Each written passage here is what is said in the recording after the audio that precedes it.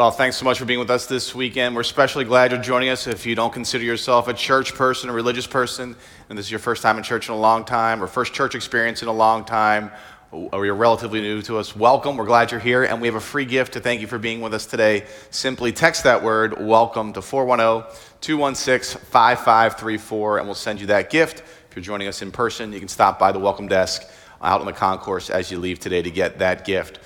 Quick programming note, this Wednesday is March 2nd and is Ash Wednesday. And so to help you get the season off right, we have a whole bunch of opportunities for you to pray. You can check out that more at churchnativity.com/Lent about our schedule for Ash Wednesday. And one other announcement before getting to the message, we've been talking about getting 1,000 new people into small groups. And so we're going to update you on that number next week. We'll let you know next weekend. So got to come back next week if you want to know how many people are in groups this Lent. Did you ever have this experience? You're at home and you have to fix something and you don't know what you're doing. And I have that all the time because I have no idea what I'm doing when it comes to handiwork. But you don't know what you're doing, so you ask somebody else for help. And they come over and you hand them the tool and they don't even know how to hold the tool right. Like they clearly know less about it than you do. Or maybe you've had this experience, you're trying to go somewhere asking for directions. We stop and ask for directions less with GPS, but maybe you're in an office building and you're trying to find an office and you don't know where you're going and you see someone and you stop and you ask them, hey, can you tell me how to get to such and such place? And they say, okay, go down the hall, maybe it's a right, you're like, forget about it, I'll figure it out on my own. Or maybe you've had this experience, you have to go to some kind of training program that work's making you go to, or you're sent to something, and they get the expert up there, and personally I don't like that word, expert. It means all of a sudden we're just to believe you because you have that title, but whatever, they get the expert up there, and within 15, 20 minutes you realize they don't really know what they're talking about. And then later that's confirmed when someone raises their hand who asks a really practical question that is related to what you do for a living and your daily experience, and everyone's shaking their head and the expert doesn't even understand the question. Or students, maybe you've had this experience. You're doing your homework and you come upon a math problem or some question and you don't know how to answer it, so you get one of your parents to come over and they look at it and they're, And they try to start figuring it out and explain it to you. You're like, forget it. I'll just ask the teacher tomorrow. Or here's one last one, a final one that I had, because this is a real pet peeve for me. And so this is just helping me get this out, if nothing else. But so I hate it when I do go to a conference and there is someone who's giving me some practical wisdom or experience about how to do my job better. And then they do the Q&A. And in the Q&A, someone gets the microphone, but they don't really have a question. They just start pontificating about how they do it because it's so much different from how the other person does it. And I'm like, you don't even know what you're talking about. Your thing makes absolutely no sense. So we have an expression for this. When someone who doesn't know what they're doing tries to give advice or counsel to somebody else who doesn't know what they're doing, what do we say? We say it's blind leading the blind. I think the smart people over here, they got it over here first. So the blind leading the blind. And there's a parable out there, maybe you've heard this, I heard this parable in college, that when it comes to understanding God and who God is, that it's kind of like the blind leading the blind, that there's this analogy, this parable of this strange new animal called an elephant was put before 4 blind men. And so they had never experienced it before, so they began to touch the elephant. And the one guy, the one blind man touches the side of the elephant. He says, this creature must be like some kind of wall. And the second blind man, he touches the leg and says, no, this animal is like some kind of tree. And another one feels the tusk and the sharpness and says, no, it must be some kind of spear. And the fourth one touches the trunk and says, no, it must be like some kind of serpent or snake. And the kind of the conclusion of the parable is, look, when it comes to understanding God, we all have a little bit of insight, but we really can't understand God. We're really just the blind leading the blind. And Jesus would affirm this expression. In fact, Jesus invented it. We find it in Luke 6:39. He says this, Can a blind person guide a blind person? Will not both fall into a pit? Jesus says when it comes to your life and the decisions you make in life and where you're going in life, be careful who you follow, because if you follow a blind person, they'll just lead you into a pit. They'll lead you into a place you don't want to go. And this is true for every area of our life, but Jesus would say especially when it comes to God. Don't follow someone who doesn't know where they are going. Because if you follow the wrong person, then you're liable to misunderstand who God is and God's character and what he wants from you and for you. You see, Christianity takes that parable of the 4 blind men and the elephant, as it's called, it takes that parable and it asks a question. It asks this question: what if the elephant could talk? What if the elephant could begin to explain himself to those 4 blind men? And he could begin to explain, look, I'm a very large creature, a very large animal. And the reason why my legs are so thick like a tree's trunk is because I need those thick legs to support my wide frame. And that tusk, that's my tusk you are touching, and it's sharp for self-defense, and my trunk is there to feed and water myself. The elephant could explain himself. You see, Christianity proposes not to be a religion. Religion is how we get to God. It's how we try to figure out God. But Christianity says it is not a religion. It's a revelation. It's a revelation in believing that God has spoken to us. God has revealed himself to us. That first and foremost, God chose a specific group of people to reveal himself to. The Jewish people, beginning with Father Abraham. And then through generations and generations, speaking through the prophets, he continued to reveal who he is and his character and what he wants from us and for us. And then in the fullness of time, God sent his son, Jesus Christ, into this world to be the further complete revelation of who he is. And Jesus came and he cleared up so many misconceptions that we have about God. He cleared up the misconception that God is angry at us in the parable of the prodigal son. He cleared up the misconception there was only certain people we had to love, that God wanted us to love in the parable of the Good Samaritan. He clears up the misconception that we have to work and earn our way back to God by dying on the cross for us. Jesus says he is the way, the truth, and the life. He says he is the light of the world. He will bring us back to God. In Luke 6:40, he says this: a disciple is not above his teacher, but everyone, when he is fully taught, will be like his teacher.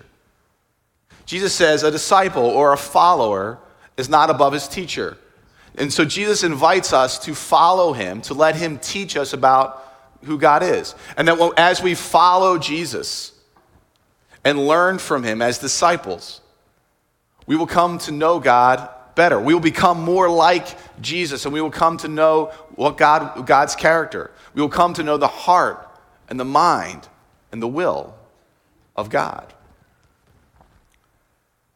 Now, when we follow Jesus and begin reading the Bible or the scriptures, we'll eventually encounter this gap. We'll encounter this gap between what Scripture reveals, who Jesus reveals God to be, that God is loving and compassionate and kind and merciful and slow to anger and cares about justice. And then there's our reality or lived experience where God seems absent there, or God seems to disappoint us. We will encounter this gap between who we think who God is and our lived experience. And here's just one thing we need to keep in mind as 21st century citizens: that God was a loving, caring, compassionate God who intervened in human affairs for their well-being and that cared about morality and justice. That was a new idea. The ancients did not believe that. They believed there were gods. They believed there were many gods, and those gods were just as petty and selfless as human beings are. They could be just as petty and selfish as human beings could be. Across different, the globe, there was human sacrifice. The gods did not care or love people. They were more powerful, but they didn't care or love people. It was Judaism. It was the Jewish people that introduced a God that both deserved our honor and our worship and our attention because he was so good, or was so great and so far above us, and a God that cared about how we treated one another, about how we treated other human beings. It was Judaism that connected the dots between God and morality. And yet, again, we come to this gap sometimes in what we think God would do, because he is good and loving, and what we experience. Now, this happens in our human relationships all the time, where we think we know somebody, or we know a little bit about somebody, and then something's revealed about their past that totally shakes us up, disorients us. You think you know somebody, and they tell you they grew up on a farm. Like, wait, you grew up on a farm? You're the most city, urban person I know. Or, you were in the military? I thought you were kind of a pacifist. Or, whatever. You find out something new about someone, or from their past. Or sometimes you find out someone, you thought you could predict someone's behavior that you knew pretty well, and they do the opposite. Students, again, middle school, high school, college students, you go to your parents, you're asking a favor, and you might even think in the back of your head, there is no way they're going to say yes to this. And then you ask them, they say, sure, I'll do it. And you're like, really? You do that? Or you could go, have an idea at work. You're like, there's no way the boss is going to buy into this, or my coworker is going to buy into this. They're going to hate this idea, and you bring it to them anyway because you like it, and they're like, yeah, I love that idea. You're like, all right, I thought I knew you, but I guess I didn't know you as well as I thought I did. We can always be growing and learning about the people in our lives. And if we will lean in during those times to figure out, okay, what did we think we knew about this person that we didn't know, and we can grow and learn to know them better. Well, the same is true in our relationship with God. We have these experiences where we think, again, we would think we can't. There's a gap between who we think God is and how we perceive God to be acting in the world. And we're going to be covering a bunch of those. I mean, for example, we hear the angels listen and God hears us pray, that God wants to answer our prayers. Prayers are powerful and can make a difference. And then we have this gap because we have this experience of unanswered prayers, or times where it just seems like God says no. We hear that God is a God that keeps his promises and wants to pour blessings into our lives, and yet we have the experience of storms in life. We have the experience where it seems like God has let us down. We're told that God is all good and all powerful, and he's got authority and power. And then we have this experience of corrupt leaders at every level of society. We hear God wants to refresh and renew our souls, and then we can have just the daily grind where our souls are worn down, our souls are worn thin, and we can wonder, where is God in that? Then there's the problem of pain. I mean, this seems to be an irrefutable argument, doesn't it? I mean, the argument goes like this. If God is all good and all loving and all powerful, there shouldn't be such immense suffering in the world. But there is suffering in the world, so God must not be all powerful, or he must not be all loving, but he can't be both. That's how the argument goes, and it does seem on the surface irrefutable. And beyond just that philosophical argument, there's just times in our life where there seems to be no other reality but pain. And maybe you're here today, or you're watching online, and this has been your experience, that you grew up in church, or you were a church person, and at a certain point you stopped going because you thought, you know what, I can't live in that gap. There is this gap, and I can't in good conscience keep going to church. I can't keep trying to stay in this relationship with God. And if you're here today, I'm just glad you're here. And I hope through the course of this series, we will begin to fill in that gap. But even if you're a church person, religious person, you've had these questions. And sometimes we lean in, and sometimes we just look the other way because they make us a little bit uncomfortable. But through the course of this series, we want to lean in to get to know God better. And the way we're going to do that is we're going to look at some of the stories from Scripture, the testimonies might be a better word, of men and women who've gone before us and have had experienced that gap. But they leaned in. And as a result, they got to know God better. They came to a greater faith and trust in him. And they grew as human beings. They grew as individuals. And as we said before, the stories or the testimonies in Scripture are not just stories about something that happened 2,000 or 3,000 years ago, but have nothing to do with our lives. No, we will see that these people went through some of the same struggles that we do. And again, these are just not there to say, okay, there is a relationship God had with some people a long, long time ago, but it's not available to you. No, they are stories to invite us again into a deeper intimacy and faith and trust in our relationship with God. Now, let me set some realistic expectations. These issues we're looking at, we're not going to answer them completely for you. For one reason, we're not that smart, all right? We don't have all the answers to these issues, these questions. Second, we just don't have time. To really go deep into them, it would take months to go through each of these issues. But we are going to acknowledge the gap between often who we perceive God to be and what God says about himself and our lived reality. And acknowledging that gap, we hope to build a path. It might just be a dirt path, but it'll be a path between the two. A couple of principles to keep in mind as we go through this series. These are all in the book, but some principles to keep in mind. It makes sense that God doesn't make sense.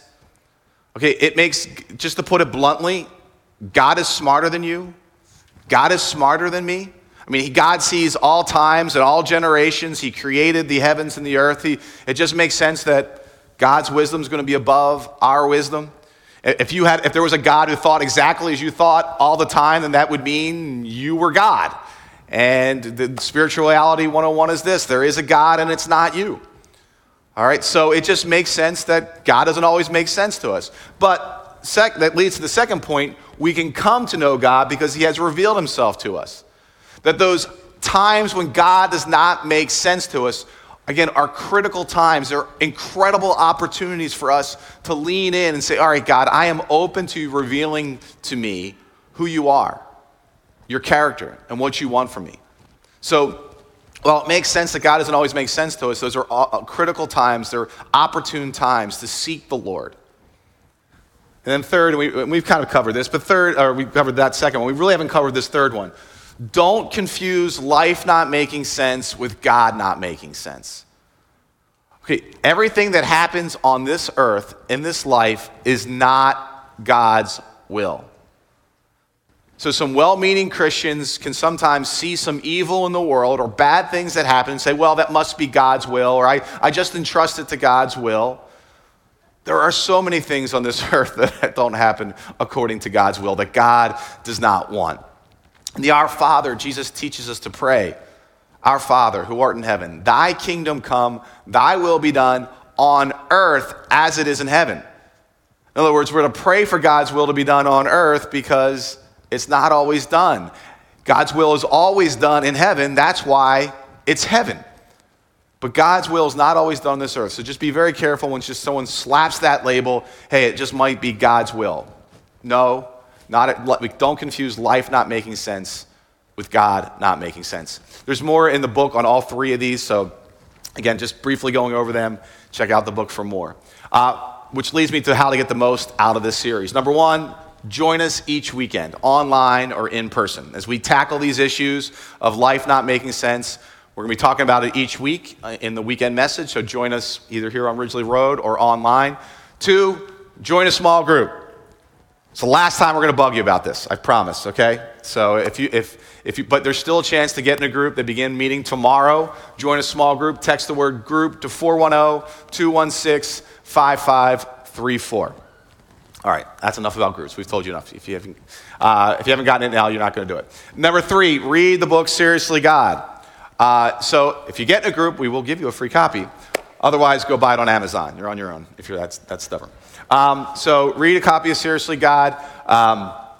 Quite honestly, it is an easy read. Someone just told me it took them 2 hours to read it, and I wasn't sure whether I should feel good about that or bad about it, because it's like, I feel really good you want to eat it up, but bad, like all the hours put into it and you've done it in 2 hours. But you can read it You can read the book and then come back each week as we discuss each topic, each chapter. You can read ahead and however you want to read it. There's no prescribed way for that. But we'll be tackling a chapter each week. So if you want to know what to read this week, if you do the preface and introductory chapter, you'll kind of be in line with what we're talking about this week. And then finally, just a reminder, Father Mike will be out signing copies of Seriously God out in the cafe after Mass for those of you who are here in person.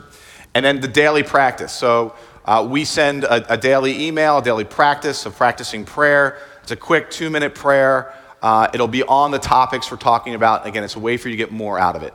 If you want to sign up for that, go to our website, churchnativity.com, and then if you go to the care and prayer section, you can sign up from there. So these are all the things we're making available to you to help you go deeper into these topics, from the weekend message to the small group conversation to reading on your own to praying on your own. You can sign up for whatever makes you're comfortable with, but obviously the more you do, the more you're going to get out of this series. So we're really excited for this series. We've invested a lot of energy and effort and resources in this series, and the investment we make is we hope it's going to bear fruit in your life. That it's going to bring you to a greater faith and trust in God, that you're going to know the heart and mind of God better. When life doesn't make sense, when God doesn't make sense, we can seek God. And if we seek God, we will find him. Let me pray for us. Heavenly Father, we thank you. We thank you that you have revealed yourself to us, that you don't want us to be blind, but you want us to see you more and more clearly. So God, we do pray for eyes to see through the course of this series. And whatever issues that are blocks to us knowing you, we pray, God, that we would, again, allow you to reveal yourself to us. And we thank you, God, that you have revealed yourself to us most fully through your Son, Jesus. So we pray for the grace to follow him through the course of this series, that we may know your heart, your mind, your will. And we pray this through Christ our Lord. Amen.